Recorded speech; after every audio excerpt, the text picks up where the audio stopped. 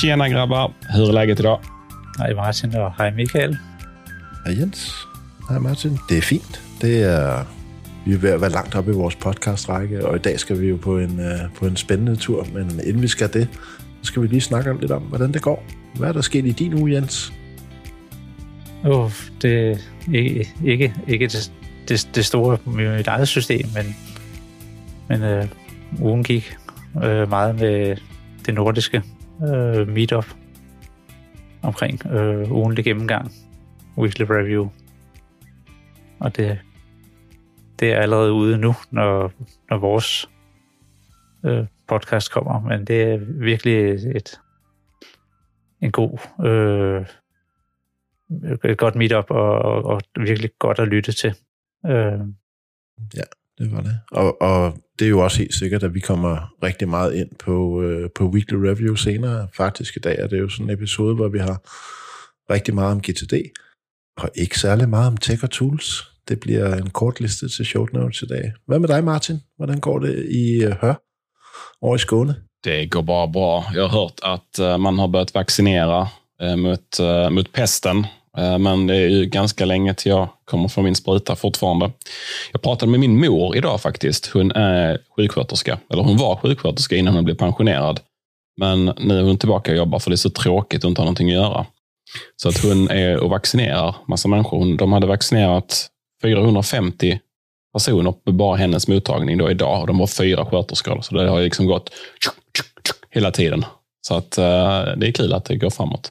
Men det är många som ska få den där sprutan och jag vill ha min så att jag kan leva livet. Åka till Danmark och träffa människor och sådär. Gå på Ströget. Ja. Ja.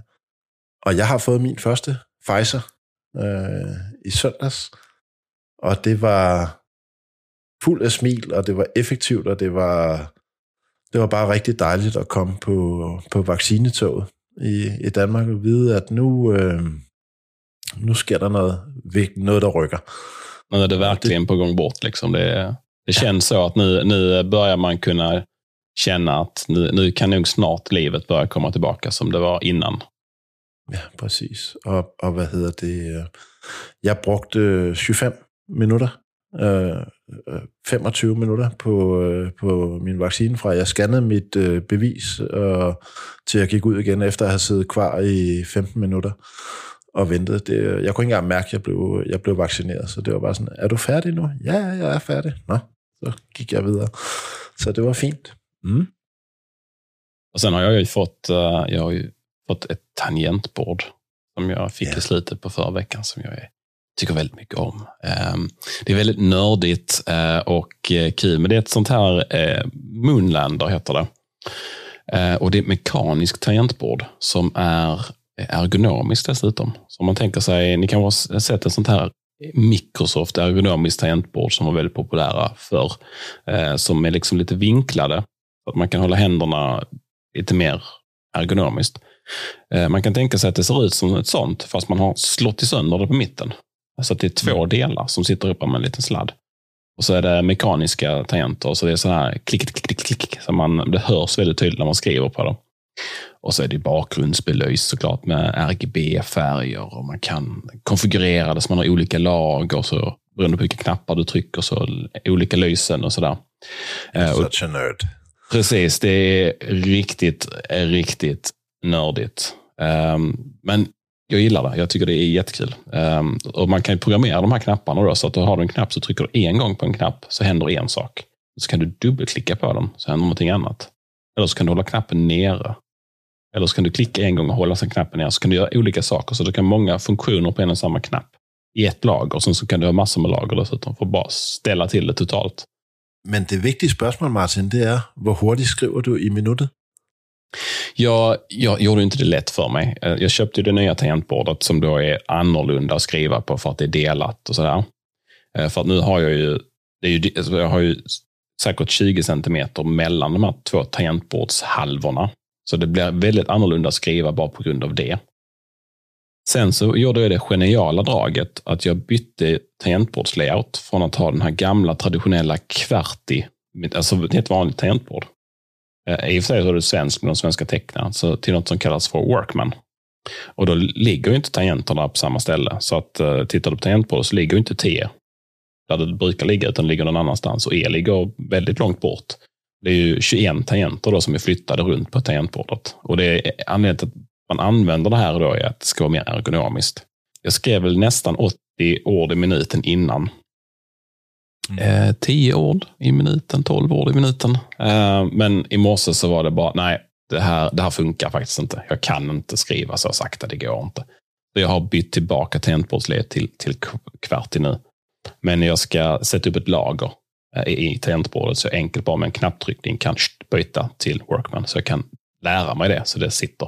Och det är faktiskt bekvämare att skriva i Workman. Jag känner en tydlig skillnad. Men det sitter så in i ryggraden efter att ha suttit och skrivit på tangentbord i 30 år. Att flytta tangenterna sen, det är väldigt, väldigt konstigt. Det glæder vi os til at se i show notes, så vi kan følge med, hvad det, der skrives løs på. Absolut. Jag får ju lämna över skrivandet av show notesen till någon av er, för att jag skriver ju så sakta nu, så att det blir aldrig en release som jag ska skriva.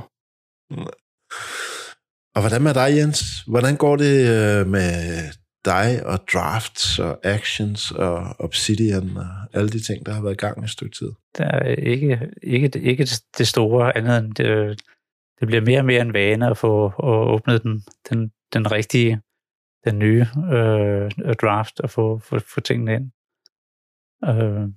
Og jeg er glad for at skrive i det. Så det er stille og roligt, så er det taget pladsen. Så meldingen er, at det går fint. Fornemmer du, det bliver hængende? Eller er det stadigvæk sådan måske capture tool?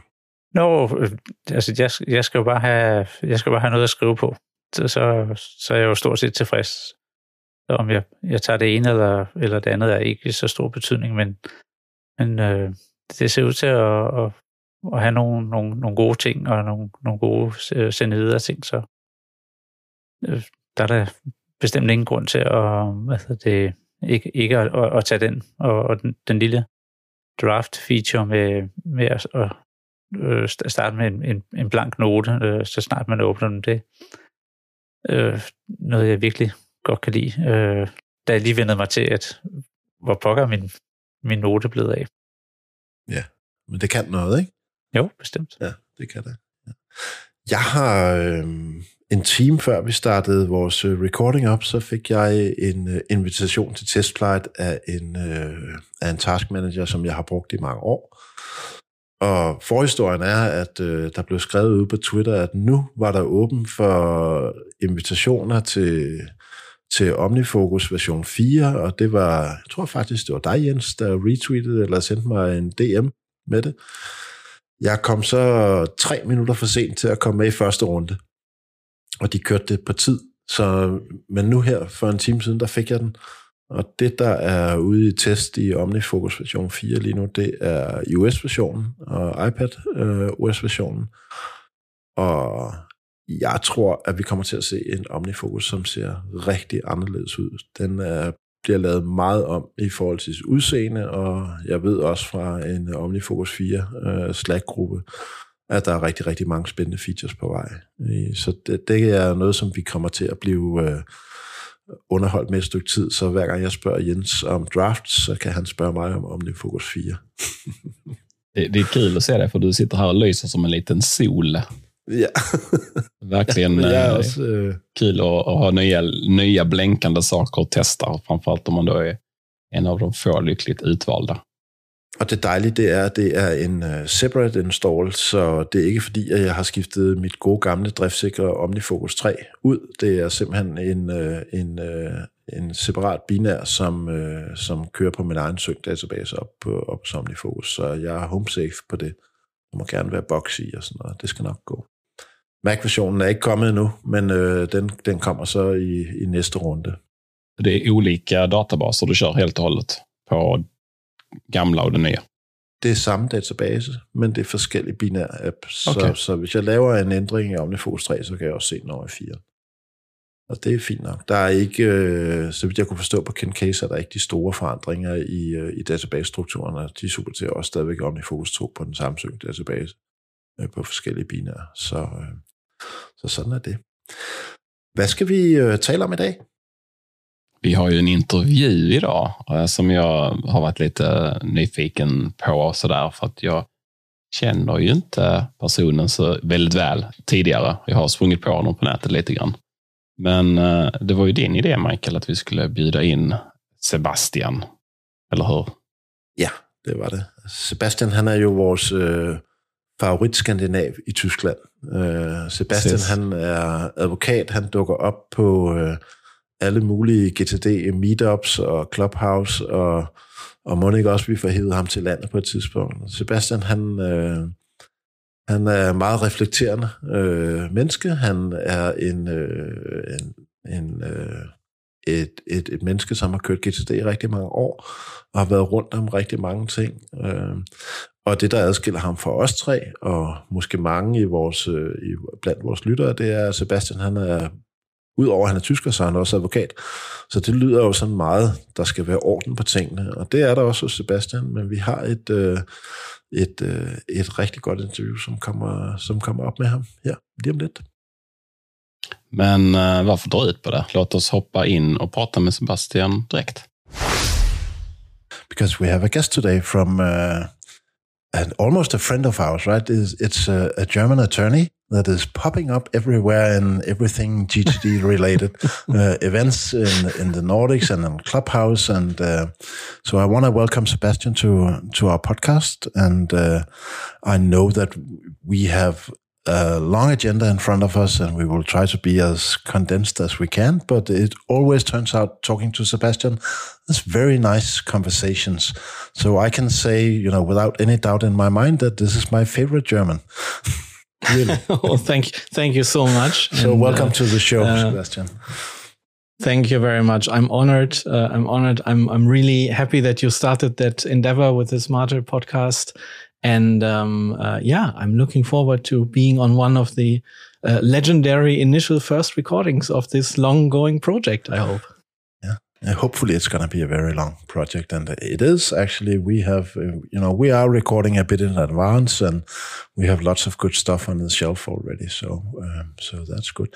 So Sebastian, there are so many things that we can talk with you about, and of course we're gonna center this conversation around GTD. And being the four of us in this Zoom room, we will definitely touch upon some tools as well, and workflows and stuff like that.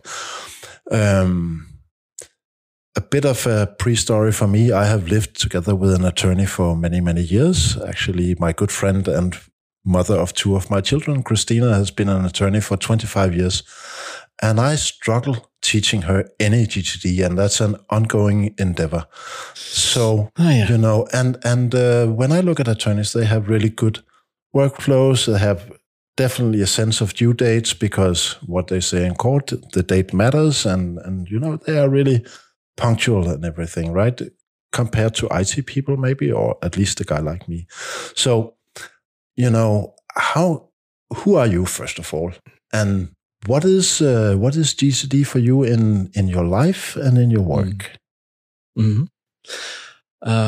Okay, who am I? The level 5 question. Let's skim it down a little bit. Yeah, I'm an attorney, as you said. I'm living in the Cologne, Düsseldorf area of Germany, so Western Germany. Have been practicing as an attorney for 8 years now. Before that, the usual career studying at university. I did a PhD, was in America for quite some time there to do some research.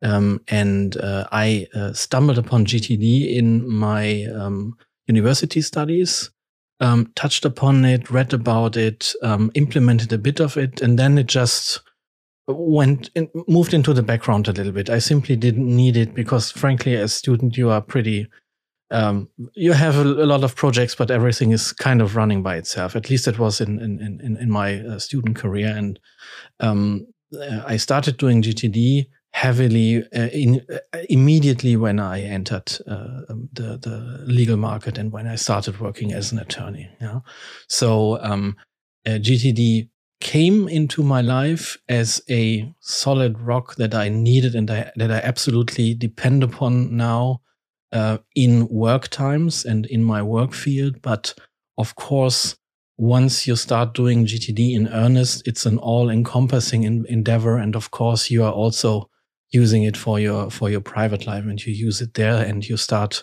monitoring something that people could call work-life balance and all of that good things. Yeah. Yeah. So have, just out of curiosity, of course, have your system always been a full life, or did you start with the legal work or the private life, or what was your kick into GTD? What was that process like for you? Well, initially, when I started as a student, it was more like an all-encompassing private school system. I started with a little Moleskine notebook because those were the hip things in 2004, 2005 when Merlin Mann wrote about GTD and all that old blog stuff came up. But then, as I said, I had a hiatus, and then when it came back, it first took over my work life. I first used it to organize the more and more of the work tasks that were growing and to keep steady. But then very quickly, I also started to organize my private life, albeit in separate systems. That's maybe something that not everybody does, and I would not necessarily recommend it for everyone. It just grew out of necessity because I needed for compliance and for confidentiality reasons, I needed to use the law firm's system for my legal GTD, so to speak, and I just wanted to use OmniFocus at that time for my private system because I was running a Mac privately, and that more or less warranted that I have two separate systems, and they now have merged. That's another chapter in my GTD story, but that's how it began. I know that you 8 or 9 months ago left your old law firm to start a new endeavor in another firm. So, and I've been thinking about how does that actually influence your practice? Did you just take your practice 100%, implement it in the new firm? And how is that, coming in as a seasoned and skilled GTDer as you are? Yeah. Meeting your people, your colleagues and clients, new clients maybe, with all these great GTD questions. And, I think that, what's your experience on that? Yeah. It was a very interesting experience. I was not able to use the same system because the new firm is using other IT systems. I was relying on Outlook in the old firm, and now we don't use Outlook. At least we don't use Outlook with Exchange. So all the task and other syncing functionality is not available to me. So I had a forced break in the system. Yeah. Interestingly, this was less of an effort when it came to the lists and the list managing part of the system than I expected it to be. I think if you are not maybe shuffling around 300 next actions, if you have the typical 50 to 100 next actions that people usually tend to do, you can port them quite easily. And you do that by doing a very thorough and very interesting weekly review, a big review, actually. So that was actually quite fun. The problems were not in transitioning. The problems I didn't encounter in transitioning the system. But what was a problem and what still is a little bit of a problem is that the security that comes with using a system for 1 or 2 or 3 or 4 years, and that backbone trust into your system, that has to grow anew. Yeah? And this is why I now have become very critical of system switching and trying out things. I'm very interested in IT and in programs, and I assure you, I could try out a new tool every week. But this experience has made me very, very cautious about the trust that I have to build up in the system that I use.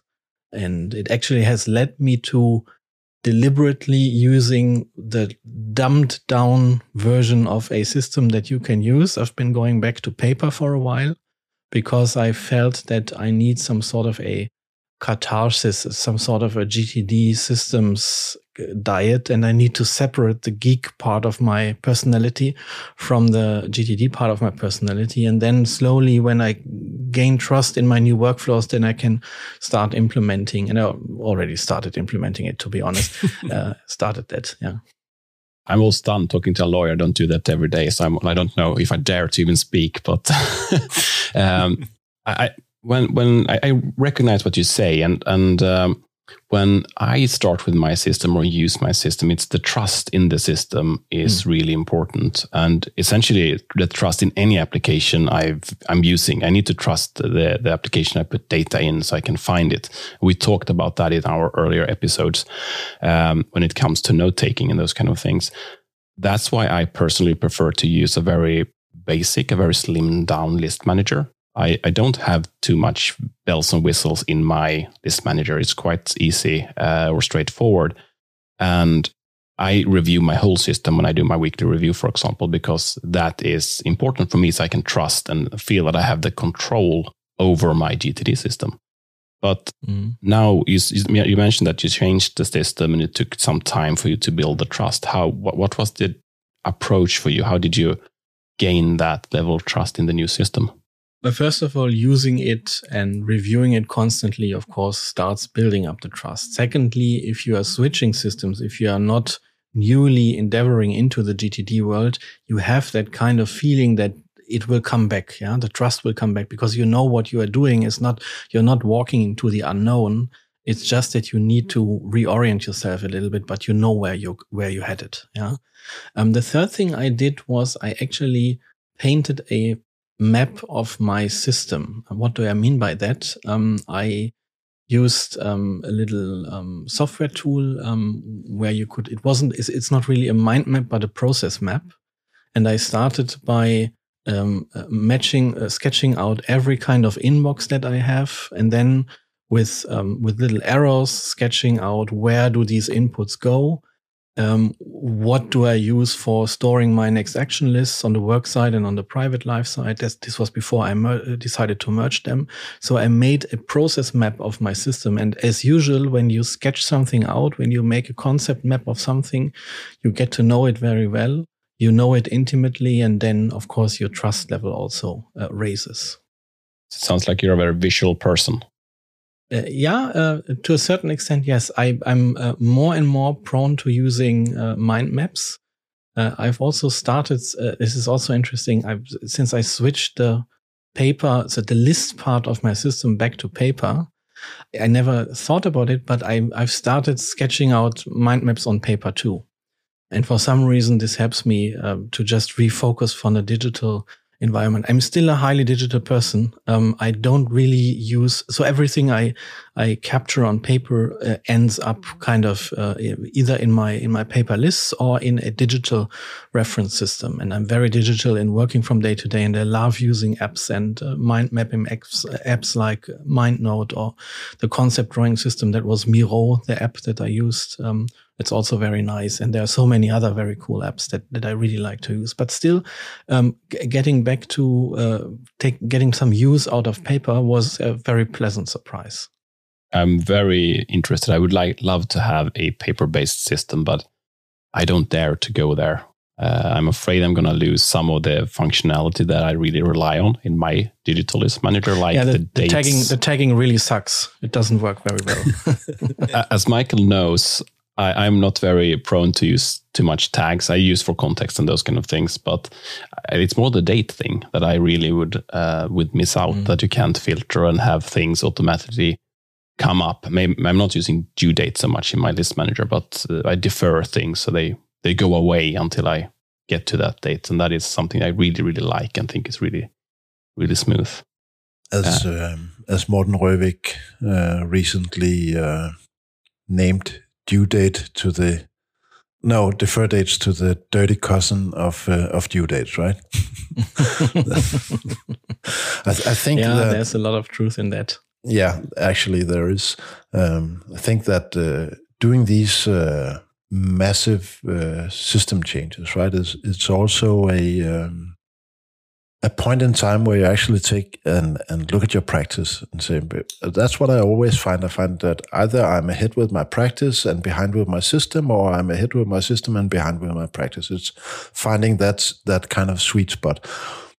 And as the listeners will know, and Jens will certainly know, is that a year ago we took the nuclear option. I think it's about a year ago now. Took the nuclear option on my system and just completely removed it and started it from scratch. And that process, which went on for about 3 months or something, I think, before I was where I wanted to be, was really improving my practice. Actually, deleting my system, building it up from scratch and thinking through, when will I need this? What form will I have it in? What do I do with capture? And it is a really healthy thing for your GTD. And actually, I think that, everybody should try killing their system every once in a while and starting it from scratch, right? Because it's a healthy experience. But there are certain things that for me, that cannot change. There are some cornerstones in my system. In my case, it's my capture tool and my task manager. I would really hate to work on a different task manager because I invested so heavily in it, and I like it very much. Right? And I, exactly to the point of what you're saying, building trust. Know if I put it into my task manager, my OmniFocus, I know, okay, then it's under control one way or the other, and I can always find it, right? It's it's interesting. I thought the same before I switched firms. Yeah, but as usual, when the house burns down, you have no choice. Yeah. Luckily, neither the old firm burned down nor the new firm forced me into something. It was a wonderful experience. The transition, it could have been really awful, and it was wonderful from both sides. But the fact that the system went away was of course a grave concern to me. But it was interesting, and I think I learned a lot. I'm also starting to think that thinking about the system as one system is not a good approach, because I don't know a lot of people who do not combine elements out of different apps or even out of different media in their system. I'm one of those combiners now. I do a lot of capture still digitally. I have a shortcut that sends an email to me or my assistant. I use drafts, but I also use the Note-Taker wallet. And these kind of combinations, these very individual combinations, that's nothing that you can find anywhere in a description or in the GTD book. That's something that you have to work out for yourself, and you adapt constantly. And that's the beauty of GTD. It works with every kind of system. Did you take your old system? If I switch firm or company, which I also recently did, was I just dumped all work out of my task manager. And just started. And was that the same for you? I'm dumping, client information, projects, everything. Just could be a little different with lawyers, because some of you take your clients with you to a new firm, right? Yeah. And now you can count how many times I give the answer. This is the first time, the typical lawyer answer. It depends. It depends on the client. Yeah. If the client decides to move on with you, then you will, with the permission of the client and in cooperation with your old firm, move over some stuff. And this may also mean that you will be continuing an ongoing project with that client. And then you will. So what I did, I was just using printouts of Outlook because everything was too cumbersome. I just printed out the stuff that I needed, and then I entered it into my new system. And I was honestly, it was not so much about the next actions. It was more the projects and the leads and opportunities kind of things that I was really interested in transitioning over. And there were other clients and other projects that stayed with the old firm, where I just, as you just said, I could just shred them, and that chapter was over then. I'd like to talk a little bit about the natural planning model in your context of work. But before we do that, I would really love, we are so lucky that we have actually a GTD trainer on board on this podcast crew. And I would love to ask Martin, can you explain for the listeners who, maybe are new to DGD or don't have a clue to NPM, what is that actually? What is the idea behind the NPM, Natural Planning Model? Yeah, so as you said, NPM is the Natural Planning Model, and that is what you should be using instead of the Unnatural Planning Model. But the Unnatural Planning Model is what we usually do. So you probably have walked into a meeting or in a project sometime where you have realized that this project has just exploded or gone wrong and you're stuck, and someone says, okay, is there anyone that has any good ideas? And what you're doing here is that you're actually starting in the wrong end. So when you're doing the Natural Planning Model, instead of starting to brainstorm, we're actually starting to figure out what is it we want to do? What is the purpose of this thing? And then when we know that, we can continue down the path, and we can figure out, okay, now when we know the purpose of this, what is the standards and what do we want to achieve? What rules do we need to abide? What requirements do we have, and all these kind of things? And how would a great success look like for us? And it's first when we have all of this information that we can actually go down to start brainstorming. And when we have that, we can brainstorm in a good way. And then, of course, we should brainstorm in a very open way so that we can get as much information. And it's first after that brainstorming that we then continue down the normal project planning route to figure out what projects do we have, what is the next action, who has this next action, and so on. And then the fifth step is actually to execute and get this project rolling. So that is the 1 minute description of the Natural Planning Model. The elevator pitch. The elevator pitch, yes. And Sebastian, I would like to pass it on to you again. Are you actually actively using the NPM in? I know you're using it in your private life, private part of your system, but are you also using it in your work with colleagues and clients? Yes, I actually do. The NPM part of my practice is actually growing more and more. I don't label it NPM all the time, but the approach, starting with a why and what do we want to achieve approach, and then organizing, and then brainstorming and organizing. This is a very good approach. It's the natural approach, rightly told so. And it can have huge benefits to clarify the real intent behind the work that a client has assigned to you. Let me give you an example. I was approached by a client who wanted to defend against basically a claim letter that he received from one of his old business partners. The usual approach would be to draft an answer and then to discuss it with your client. In this approach, you do some brainstorming, you come up with legal arguments. Your presumption is that the directive of the client is to fully defend against everything in the letter. And that's where you build your draft upon.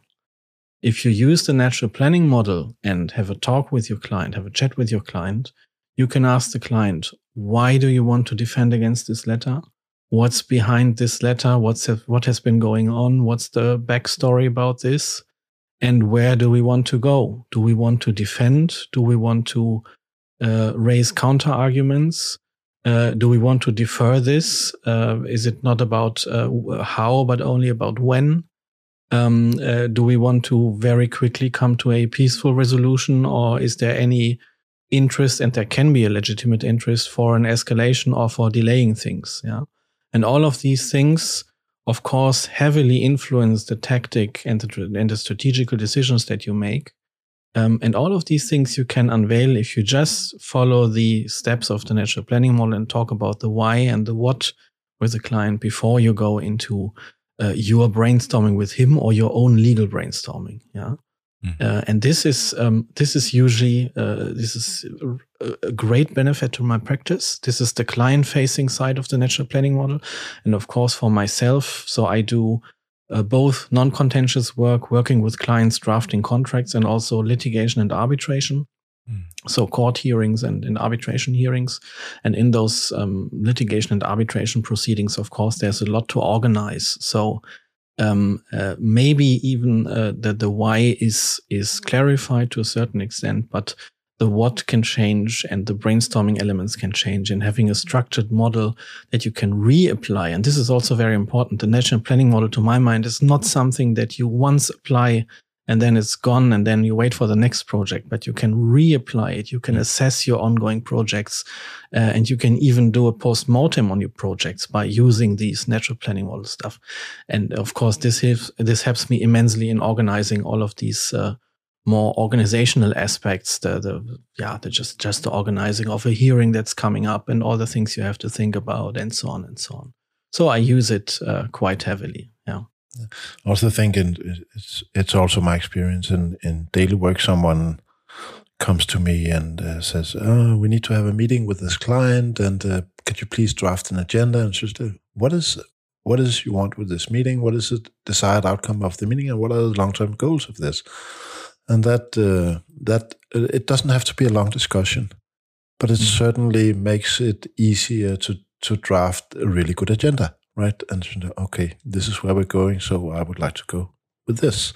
And it's kind of for my work, it's being maybe one of the most powerful things of GTD, actually, after my weekly review, maybe, but using the NPM is really powerful if you get it in as, as breathing, right? That's the way you think. It's what comes out of your mouth when somebody asks you to do something. Yeah. I think that is one of the beauties with GTD and especially the NPM approach, is that you can do NPM really small things. It doesn't have to be a big, huge project that you're doing NPM on, but you can do it on just a small thing. And of course, then it's a quicker process. But if it's a bigger project, it takes a little bit more time. But you can use it in various sizes. So I think that is super powerful. But also in the GTD process, and it is so much easier to find the good next actions once you have done the thinking, right? That actually helps your projects moving along. Absolutely. And think about what you do when you think about your higher horizons. Aren't you NPMing your higher horizons then? Why am I here? What do I want to achieve? It's basically NPMing yourself, more or less. Yeah? And it works. It works. It's very powerful and it's very hard work. Yeah. And I think that is quite interesting. We're talking about NPM and now we start to talk about the horizons of focus. And for me, horizons of focus was probably the last thing in the whole methodology that I started to work with personally, because for me, it's really hard to approach because I know what I like to do and those kind of things, but I have never really thought about why am I here and these kind of things. So that was a hard thing for me to start working on and getting down on paper. So it actually took me probably 2 years to get my horizons of focus out into a format that is quite good and I can actually use it. What was your road or approach to getting horizons of focus out? Yeah. So from talking to a lot of GTDers over the last 1 to 2 years, I think it's fairly normal that you start digging into the higher horizons, usually 2 to 3 years after you started your practice, maybe a little earlier, but not instantly. And it was the same for me. I started to use GTD as a lawyer in earnest when I entered my job, and around 2017, 2018, I started to work on the higher horizons, and I got a huge boost when I visited the GTD summit, because for some reason this just changed my perspectives, opened up a lot of things. And after that, I earnestly started working with the mind map that I'm continuously refining. And I just work on it a few times in a quarter, maybe once a month. In the weekly review, I try to touch upon the contents of it, but honestly, for a weekly review, it's too much to revisit all of it every week, and it's probably also not necessary. I recently asked David what he recommends when you should revisit the higher horizons, and his answer was just when you feel like it. Don't schedule something in, but just when you feel scuzzy about your higher alignment, then go and revisit that. And that's what I'm doing. And what's very important for me is that I had to overcome a certain threshold where I had a lot of things in my higher horizons definitions that were more or less generic. I had things in there like, I want to live in a nice house. It's nice to have it in there. Everybody wants to live in a nice house, but why do you want to live in a nice house? How does that nice house look like? Or maybe it's not relevant if you live in a house or a flat or a houseboat or whatever. Yeah.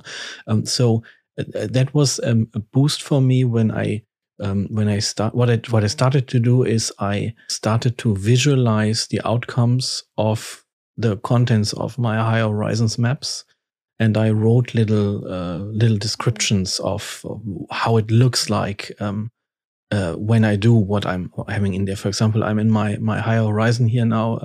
That says we regularly go on vacation. And I have a little description of how I think the nice vacation with my partner is spent, and what we do in the vacation. That we have days to relax and days to have fun and days to explore and just try to have a very colorful description of it in there. That was the next level. So I started sketching them out after some time, and then I started making them more and more my own, and moving away from those generic one-word descriptions. And that's a new quality. And I'm quite happy with it now. And of course, when I switched firms, the Higher Horizons became very important because, first of all, they were my guiding system in making the decision about changing careers. They were some sort of a guiding system in finding out what is important for me when I start the new endeavor. And of course, they also were changed and altered, and the transition process became a part of my areas of focus and a part of my 2 to 5 year goals and so on. So this, of course, heavily influenced what's in my Higher Horizons map at the moment. I also think what you get from the Higher Horizons is the power to actually manage dramatic change in your life. In different areas, I've been, experiencing some of that the last 9 months, right? Changed my job, and also have, one of my children who has had a really, really tough time. And it is so powerful, not on Horizon 5, but to go and look at your areas of responsibility and say, okay, what is it actually I'm going to do in this area of responsibility for the next 6 months or the next year, right? Where do we want to drive that? And align it if it's another person, really align that ambition with that other person, recognize where we are and say, how do you feel about we're going this way? Another example of that was, I try to influence my youngest teenager to do some GTD and introduce it to her as well. Say, so what is my role for my soon to be 14-year-old daughter? That is really to, overall, why am I doing this?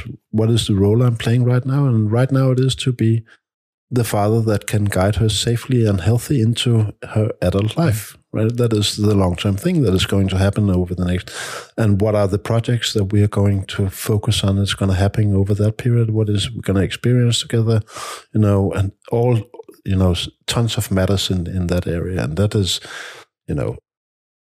hadn't I, if I hadn't done the Higher Horizons, I would never, came to that point, to be honest, right? And, maybe by incident, but not this structured way. And I say, okay, now I have a plan. And now we have your horizons of focus and your habits around a natural planning model. Do you have other GTD habits that are worth mentioning here? Have you done some reflection while shifting from one job to another about your GTD habits? Yeah, I think there are a few challenges that come from my profession, and this maybe touches upon what Michael said in the introduction, that he doesn't know a lot of lawyers who actually use GTD. Depending on what kind of practice area you're working in, you are dealing with a high amount of unforeseen tasks. So looking at the threefold nature of work, the planning of next actions and of tasks, and the doing planned work and the doing unplanned work, the the part of the unplanned work can take over a lot of your day and a lot of your weeks. There are a lot of processes, be it in litigation, be it out of court, where you are reacting and not acting, and you have to be flexible. There are situations in which you have to be very fast. So this is all unplanned work. And being aware of these three categories gives you some sort of a superpower, meaning that you can switch to a meta view of what you are doing right now. You are aware, okay, this is unplanned work. This is okay. I don't have to be overwhelmed because I could not foresee it. Let's tackle it as a Stoic tackles it. Just accept it and deal with it. And be aware that the planned work component is in a safe place. That is your GTD system that you have reviewed, and be aware that you will return to the planned work through the third part, through the planning part of the threefold nature of work. So this approach, it's not something I use. It's not something that I take out on a piece of paper, but just this knowledge, this categorical knowledge and this systematic knowledge, this meta knowledge about how we do work that David included in the book. This is also immensely helpful. Yeah. Just being aware of these processes can give you a little bit of a trust in that you are doing the right thing, and that it's sometimes is completely okay if you are in reaction mode for 2 or 3 days, because this is just what it is at the moment. I think it's everyone knows, right, that these three levels exist. You know it without knowing. But the funny thing, when you do the training of the GTD, the level 1 training, that is the first one. It's the same thing on every training. When you get to the fifth step of the workflow process, when you talk about engaging, where the threefold nature work is one of the things we talk about there. And the aha moment when people, yeah, that's how it is. Why haven't I been thinking about my work life like this, and realize that I actually need to have time for all of these three different areas, and not only to jam things into the calendar and only work from the calendar, because there is always things coming in, or only work on the things that shows up. So I think it's so powerful when you realize that, yeah, this is how life is. I just need to arrange my life and work out of it, so I make sure that there is time for all the three areas. Yeah, I totally agree. One add up, or one observation from my end. If you look at the threefold nature of work, doing planned work, it's all fine. Everybody does it. Doing unplanned work is also fine. But planning, the acceptance that you need time to go through the 5 steps, that you need time to process, to clarify, to organize, the acceptance that this is not 5 minutes a day, it's not 10 minutes a day, it's usually more than 30 to 90 minutes a day if a lot of things come in. This acceptance is something that's prone to GTDers, because David unraveled it and David defined it. And this is something that's very difficult in environments where GTD is not so common, because sometimes, and some law firms are also, law firms in general, so the legal industry works still on billable hours. So you can imagine that everything that you do that is not billable to a certain client is always problematic. You should limit it to a minimum. Imagine taking this approach to your planning work. This becomes really, really difficult if you can only plan under the stress that you have to switch to a billable project again. So you have. I'm very happy to have colleagues that accept these planning approaches and that are of the same opinion, even though they are not GTDers, that planning is important and reflection is important. But I know about a lot of toxic work environments where there's not much planning. The only thing that lawyers are very good in is abiding by time limits. And this is their planning instrument. And this is why a lawyer does not only have the time limit recorded or the deadline recorded, he also have a pre-warning deadline 1 week ahead and 2 weeks ahead, because lawyers usually are heavily driven by their calendar systems, even if the thing that they are reminded about is not shouldn't be recorded in the hard landscape. It shouldn't be a time attribute done to it. There doesn't have to be a deadline, and still the thing is in the calendar and is organized with a calendar. Yeah. I so recognize what you say, right? Really. And it leads me to the question of, do you have firm colleagues that are actually using GTD? Let's say they are still on my area of focus and higher horizons map. Okay. But they are aware of the system, and they are increasingly interested in the methodological approaches. And let's see where that goes. I'm in the beginning of me doing GTD, I gave away a lot of books and talked to a lot of people. I'm a little bit more leaned back nowadays because I think living by example and waiting until you get approached by colleagues, that's the way to go. So when we had a new first year associate in our team, at some point in the coffee kitchen, the conversation turned to, how do you organize all of this? And then, of course, I knew that my time has come, and I didn't give him the book. I didn't overload him, but I said, you need 2 lists. On one list, you write down all of your projects, all of the outcomes that you are responsible for, and everything that is on your radar, every case, every internal project. And on the other list, you note down what is the next physical step that I have to do to reach the goals in the other list. And you review that once a week. And when we do a review or when we discuss about what's coming up in the week, you bring those 2 lists to me. And if you have something that you want to talk to me about, you do a 3rd list and you just write Sebastian on top of it, and you note down everything that you want to talk about it. And the colleague implemented it in paper. I don't know whether he knows that he's doing GTD. I think I came clear a few months later and then gave him the book.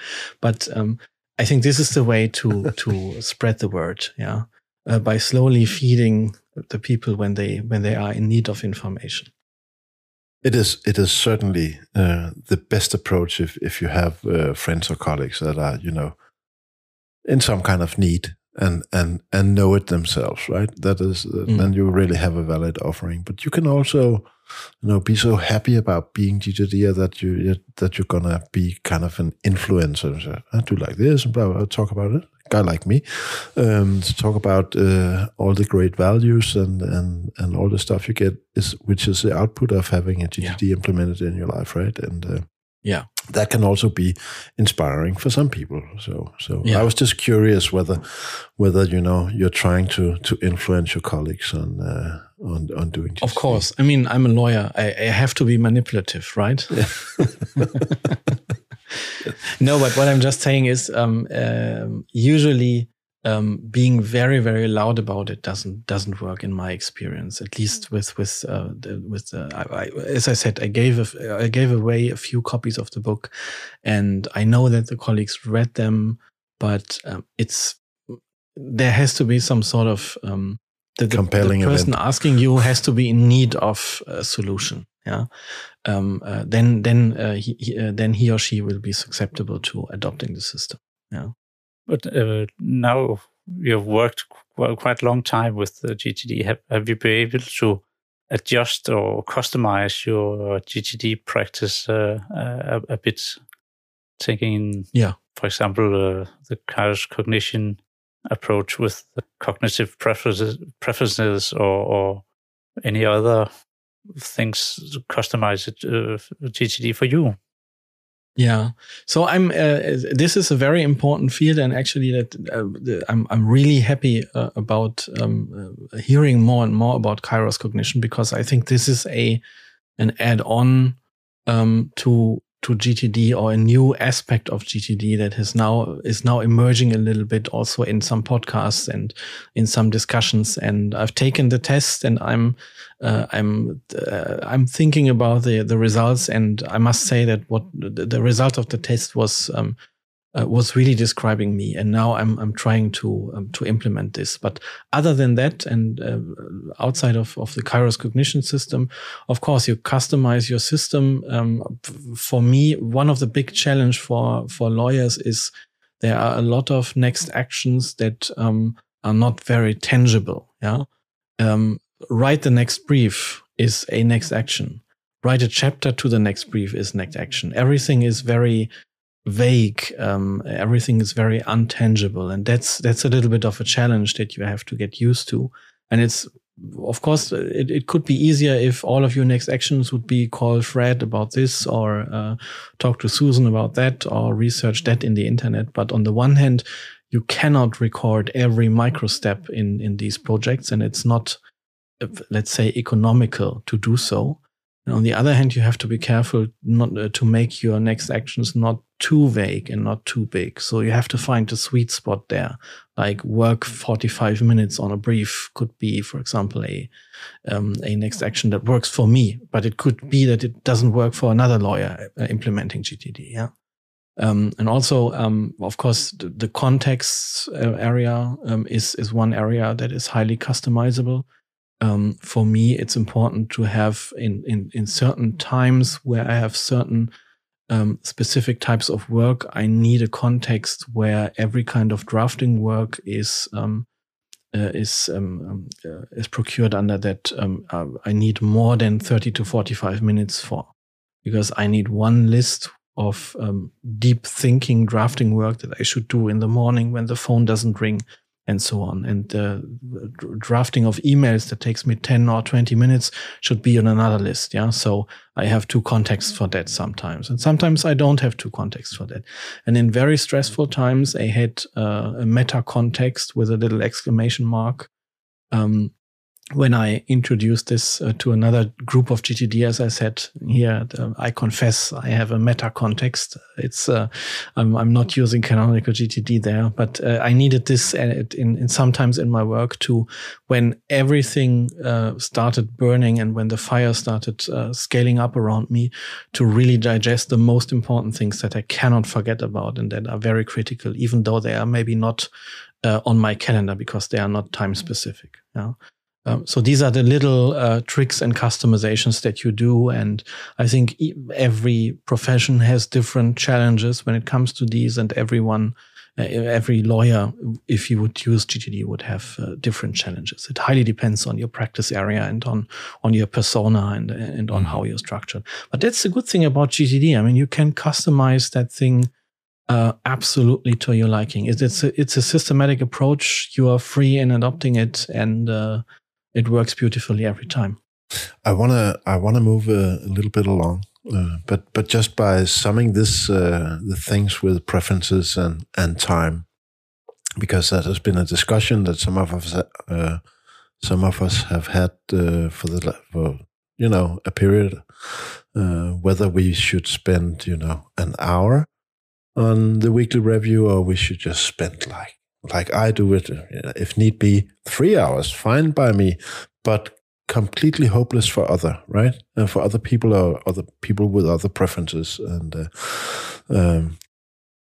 but with that, I wanna move it a little bit along to the reflection part and to how you actually do your weekly review, and if we can combine it with what tools do you use? What is your workflow around your weekly review? For a long time, I did 2 weekly reviews because my systems were separated into a private and a job system. Nowadays, it's one system. I think I fairly stick to the usual sequence of things. I start by emptying my head. I actually, in another conversation a few days ago, I learned that it could be a very good approach to do the collection at the end or at a later stage. This is very interesting. I'm definitely going to try it out. I didn't come around to do it yet, but I found it very intriguing. But so far, I have done this at the beginning of my weekly review. Actually, I must confess, if there's one thing I should do more often, that's mind sweeps. I think I'm pretty good at capturing, but sitting down and doing this mind dump thing doing a mind sweep maybe every morning for 1 or 2 weeks and just see what happens. This is something I could improve. I now realize I have to let me quickly. I just captured it. And in the review, I do this. I do the mind sweep. I also pause for a moment and reflect on the week and think, what are you thankful for? What has been a good result of the week? And this then transitions sometimes into me looking into my calendar, doing the calendar review. Sometimes I first do a little bit of inbox cleaning and a little bit of clarification and organizing, but then it gets more and more reflective. Yeah, I then get current, look at my project lists, look at what's on there, what's happening next week. Since I'm using a paper system, one of the central parts of my weekly review nowadays is transitioning the hard landscape as it is on the weekend for the next week into my paper calendar. The paper calendar itself is not my hard landscape. It's not the trusted tool for recording calendar events. It's just a reflection tool and a tool to have a analog overview about over the next week. Yeah? So it always only records the next week. I don't have any inner conflict about which calendar I should trust, because it's absolutely clear that I trust my digital calendar, because nowadays you just have to have a digital calendar and that's okay.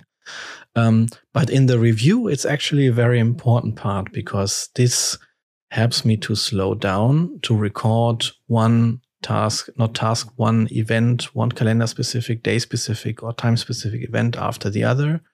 See how much time do I have for planned or unplanned work, note down important things about what could happen that day, and so on and so on. And then I use in the paper calendar that I have, there is the top part is actually the calendar part, and the bottom part is just they thought about it as a to-do list. Of course, I don't use it as a to-do list, but I just write down the projects that are either on my radar or active for that week. And again, I don't have any problem in having trust issues, because this is, of course, not my project list, but this is just a snapshot or a reflection of what is true for the next week. But again, this analog way of writing this down and taking 10 minutes is immensely helpful. Also, I find, and then I go on. One thing I do from time to time is to check up whether my contexts are okay for me, or whether I should spin up or delete a few of my contexts because there are too many or they are not appropriate anymore. So now that we are slowly coming out of the pandemic, I think that the context will change a little bit, and that I will have to adjust some stuff there. And there's also time in the weekly reviews to do this. Yeah. And I do a few maintenance chores. So I have in this concept map of my system that I talked about, I have one part that describes the review process. It's a little mind map, and there I have just if I'm reading it, it starts with the mind sweep. Then it says, "What are you thankful for?" Get clear, get current, get aligned, check in with your areas of focus and responsibility. Review your project lists and ask why. So there's the natural planning model again. I try to implement the revisiting of the projects there.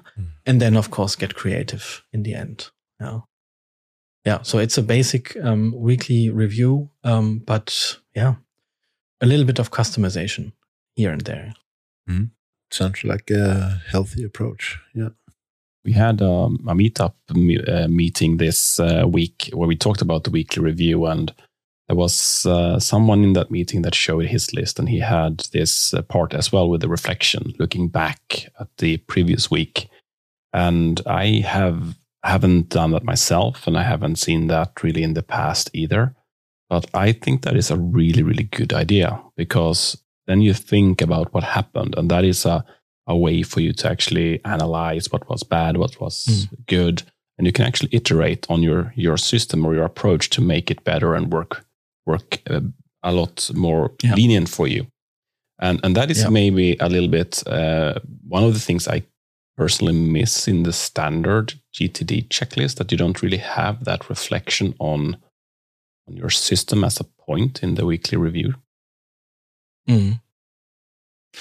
Yeah, the meta layer. Yeah, maybe this would be, of course. Then you are the programmer. Yeah, then you would introduce a kind of incursion, and then you would start to dig down into the meta layers. But no, jokes aside, no, you're right. The meta layer is probably missing a bit. But I think that's because this is more or less a handbook for beginners, and and this is just. This is just what you develop after that, yeah. Mm. I think if the methodology would have been where the book was written, if that was today, I think there would have been a little bit things from the agile world also being brought into the methodology and with these kind of things, because that can be really powerful to have that kind of reflection. Yeah. But a lot of people is doing this type of reflection when they are doing more of maybe the quarterly or half year or a year review. They look at their system in the bigger reviews. Yeah. But I think I'm gonna do something like that in my weekly review, just for a short while, just to think a little bit how the week was. Yeah. What I'm working at the moment to refine this process is I try to go through my higher horizons and to get out a few affirmations that I just write on a few index cards, because I sometimes find it hard to implement the higher horizons because there's just not enough time, as Michael just said. So I'm trying to get a little bit of nuggets of higher horizons in very short form, in affirmations form, and just throw them in there so that I can review them. That's maybe something that you can also work on. Mm. Recently, we had an episode on note taking, and we have been talking about Martin's Evernote story and our approach to Obsidian and since, dear Sebastian, you are a German, you are also a lawyer, so you would be the expert person to talk to. How do you take notes? Yeah. Because of Zettelkasten, right? But it's not really fair, because I think Sebastian may have been growing up with Zettelkasten, because that was quite recently translated for the rest of the world to actually get this knowledge, which is fantastic.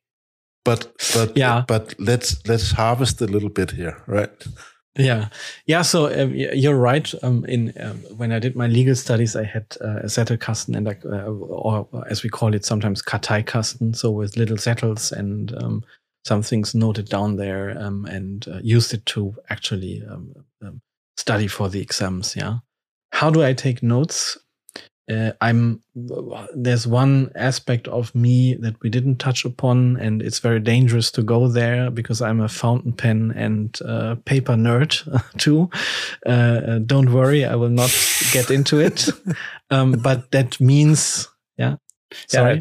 I didn't dare to mention it. So please go. Let's move on. So I will not. No worries. I will not get into that. We can talk about that another time. But that means actually that for the sake of me loving paper and loving the analog process, I take a lot of paper notes.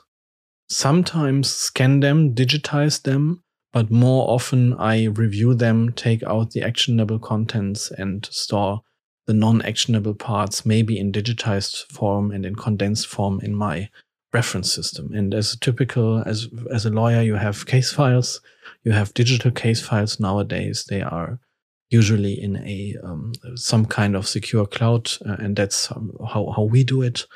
And I've started diving into Obsidian as well, because it has this secure and encrypted syncing. It's a very good way to work with it. And I'm actually just digging into it. It's amazing. The plugins are amazing. I already found a mind map plugin and a plugin to do little Kanban boards.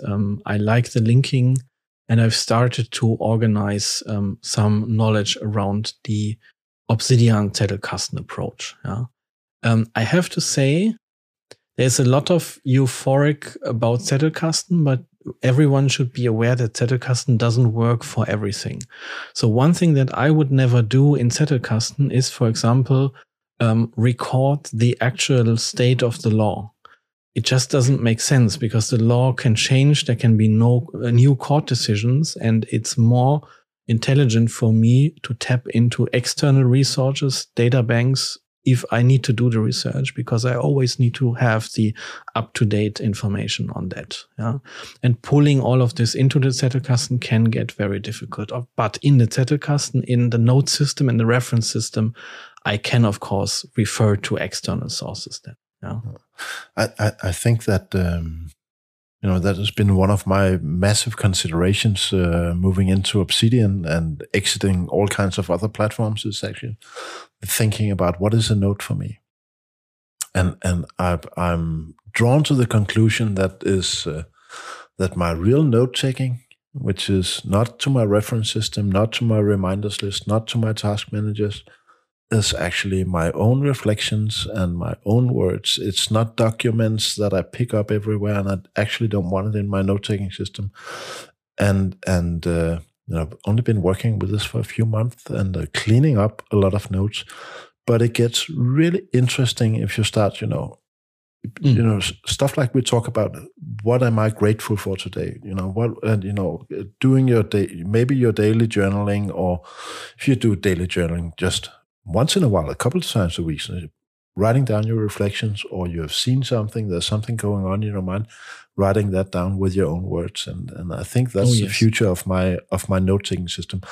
And I also think that is where, it's going to be, in 10 years' time, it's going to be a serendipity opportunity to go into the knowledge graph of my Zettelkasten system or my Obsidian system, right? If you haven't read it yet, if you are interested, read the short essay from Niklas Luhmann, Communicating with the Zettelkasten. It has been translated into English by, I think it's on zettelkasten.de. I can send a link for the show notes afterwards. This is really, he describes really how he communicates with the Zettelkasten, and this element of serendipity is important. And you are absolutely right. This is not for storing intermediate notes. I would never throw the notes I took in a client meeting into a Zettelkasten, or the notes I took when I reviewed a book. I still have to distill them and to bring them in a form that is usable for my Zettelkasten. And if you use the real Zettelkasten approach, you also have to atomicize the notes, because of course you can alter this, you can change this, but if you do Zettelkasten 1.0, then you only have one thought per note and a reference, and you have a lot of linking between those notes. But of course you can also use other systems. But yeah, and it's so interesting how underdeveloped knowledge management systems in the legal industry are. There's a lot of talk about AI and of legal technology. I'm part of that since I'm technology driven and interested. I do a lot of legal tech and research and so on. But the way how we store, how we reflect on knowledge, do we do a debrief after a matter is over? Do we think about what are the takeaways out of this case that we need to store in a separate system, in a reflection system, in order to have it available for other colleagues in the firm if they have a similar case? This is not very developed, and there Zettelkasten systems, particularly a secure one like Obsidian, they can really make a difference. And I'm really looking forward to using this and digging into that over the next years and months. That sounds like a future episode for the four of us, because I think everyone in this call is actually going more and more into personal knowledge management systems and Zettelkasten and Obsidian as the tool. There could be others, right? But the principles, and we're going to have that episode, that's for sure. Yeah. Guys, we have been having a wonderful conversation for at least an hour, and we haven't talked that much about tools. We didn't get there. Amazingly. We didn't get there. No. but then we just need to bring Sebastian back. Yeah, happy to revisit this and come back anytime you want. All right, Sebastian, it was really wonderful to have you on the podcast, really, and I'm sure we're gonna take you in again and discuss more about the note taking and the settle casting, because there's a lot of ground to be covered in that topic.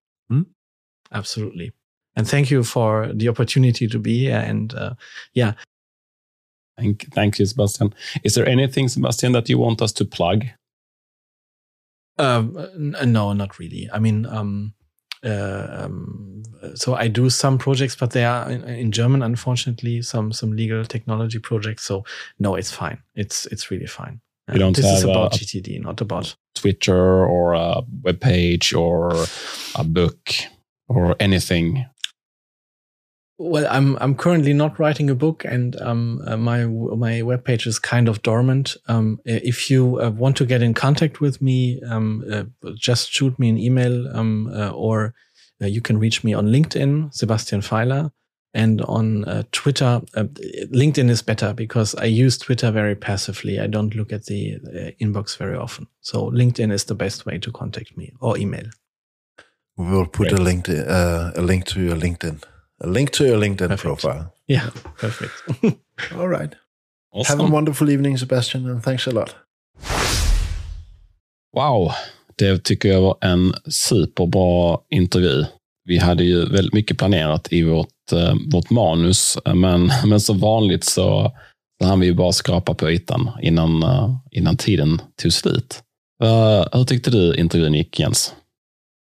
Jamen, jeg var ganske begejstret for at tale med Sebastian. Jeg lagde specielt mærke til hans refleksioner, specielt når han ser tilbage på ugen, hvor han ikke bare nøjes med at ligesom kigge på sin kalender og se, om der er noget, han har glemt at få med, men at han tager ind og ligesom kigger på hvordan er ugen gået, hvad kan forbedres.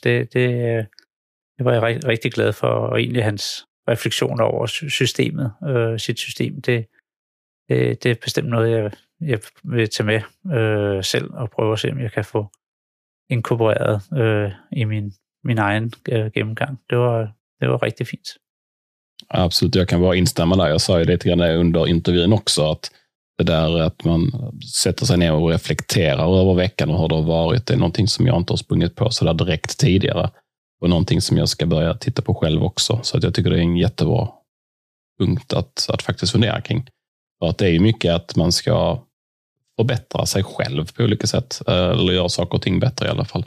Och då är det faktiskt viktigt att se på vad som hände tidigare. Och inte bara titta framåt och fånga saker. Utan man vill ha den här processförbättringen också. Som finns väldigt mycket i Agile.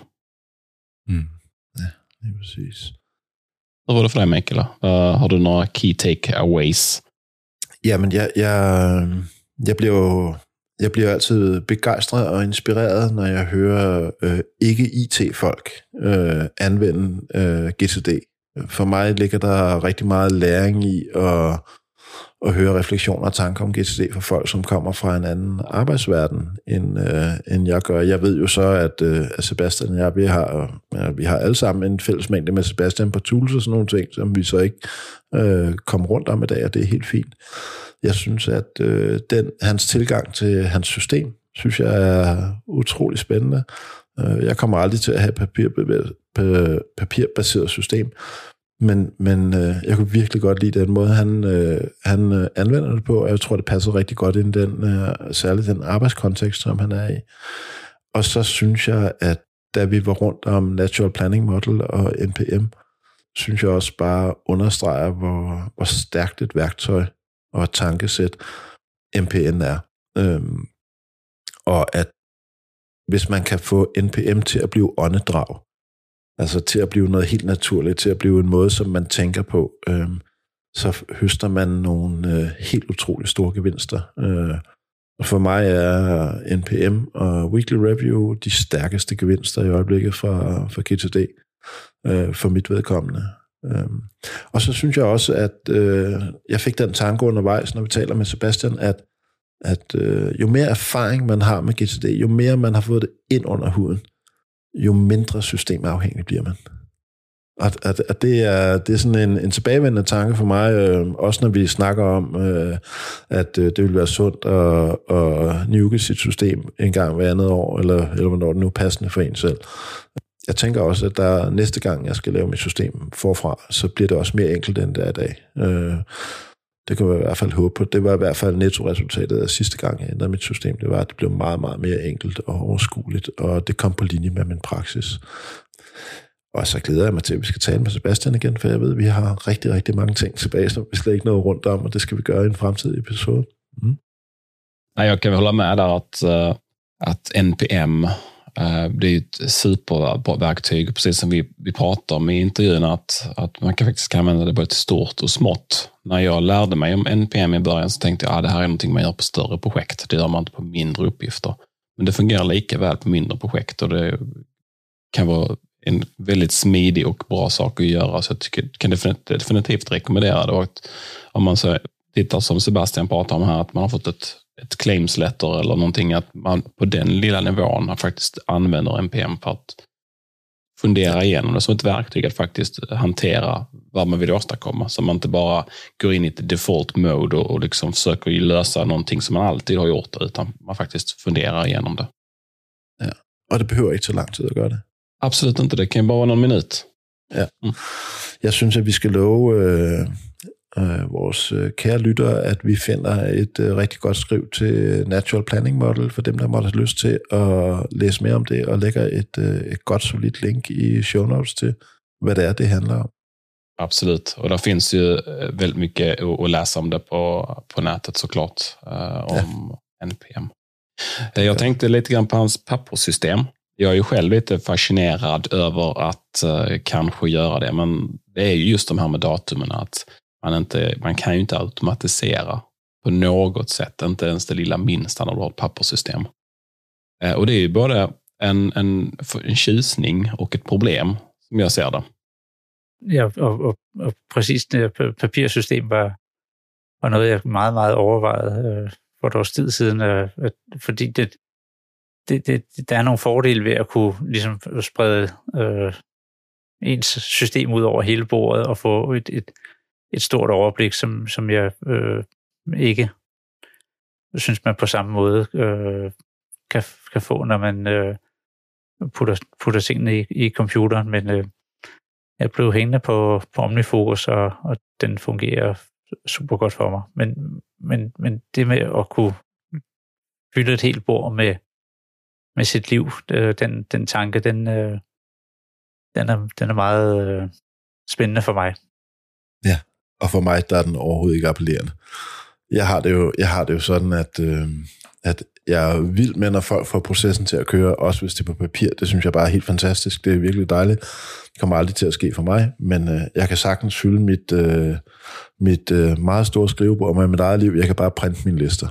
Så hvis jeg skulle få den lyst, så ville det nok være den vej, jeg skulle gå. Og det kan sagtens være faktisk, at det kan gøre noget, hvis man laver et stort kvartalsreview eller et stort årligt review, og man siger, hvad er det egentlig her? Lad mig få det ud på bordet, print hele projektlisten, som du har beskæftiget dig med i et års tid, og kigge på det. Det tror jeg faktisk er lige det, du siger der, Jens. Det er jo faktisk noget, som det kunne faktisk være, det var en del, der skulle ind i sådan et årligt review. Print hele gøjmåret, få det ud på bordet. Absolut, jag tror inte heller att jag skulle gå i ett läge där jag sätter ett papperssystem framför ett digitalt system. Jag ser inte det. Men jag ser förtjusningen i det, och tanken att helt enkelt stryka en uppgift på papper. Liksom. Känslan av att nu är det här klart att stryka det eller checka av det. Det är en helt annan sak när man gör det på ett papper eller man gör det i en digital notebook. Nu har Michael checkat av eller strykit resten av podcasten. Ja. Jeg bliver altid beriget, når jeg har talt med Sebastian. Det håber jeg også, at med jer to. Det håber jeg også, at dem, der har været så søde at lytte med her, at de er blevet, og måske får lyst til at kigge lidt mere ind i GTD, fordi det vi jo viser i den her episode, det er jo det med, at det er ikke kun noget for nørder, det er også noget for advokater, og så allerede der indimellem advokater og IT-nørder som også, der er der jo virkelig plads til mange andre arbejdsformer og alt muligt andet, ikke? mennesketyper. Så GTD for alle. Bestemt, og det opdagede vi jo bestemt på GTD Summit i Amsterdam, hvor den store mængde af folk, der for alle mulige hele verden og alle mulige arbejdsområder, og det var fantastisk. Fast jag förstod det som så att det var väldigt låg representation från just Danmark och Fredensborg, va? På Summit. Ja, det er jo hver gang vi har et interview, så kommer vi ind på det store event i Amsterdam. Var det i 2019? Det tror jeg, det var. Det var det. Ja, hvor I alle sammen har mødt hinanden, og hvor jeg bare ikke var. Jeg må leve med det. Til gengæld så er vi jo fuld gang med at etablere en GTD sommercamp, ikke også? Og så må vi se, hvor mange der kommer fra Sverige. Absolut. Och då får vi spela in en live podcast såklart, tycker jag. Med en massa GTD-are. Men jag tycker det här var en supertrevlig intervju och jag vill också såklart prata mer med Sebastian i framtiden. Men det här blev ett väldigt långt avsnitt, så jag tänker att vi kanske skulle ta och runda av där. Vad säger ni, killar? Det er en rigtig god idé. Perfekt. Det. Tak for i aften. Tack ska ni ha. Och ni kan hitta mig, Martin Hagen, på Twitter som Martin Hagen med 2A i Hagen. Och jag har också en personlig blogg på martinhagen.se. Ja, og I kan finde mig på Twitter på JEHPET. Og jeg findes også på Twitter. Jeg er Michael Dreves som @DREVES. Tusind tak for i aften. Kan I have det godt, drenge? Tusind tak. Vi ses om 2 veckor. Ciao, ciao. Adjø.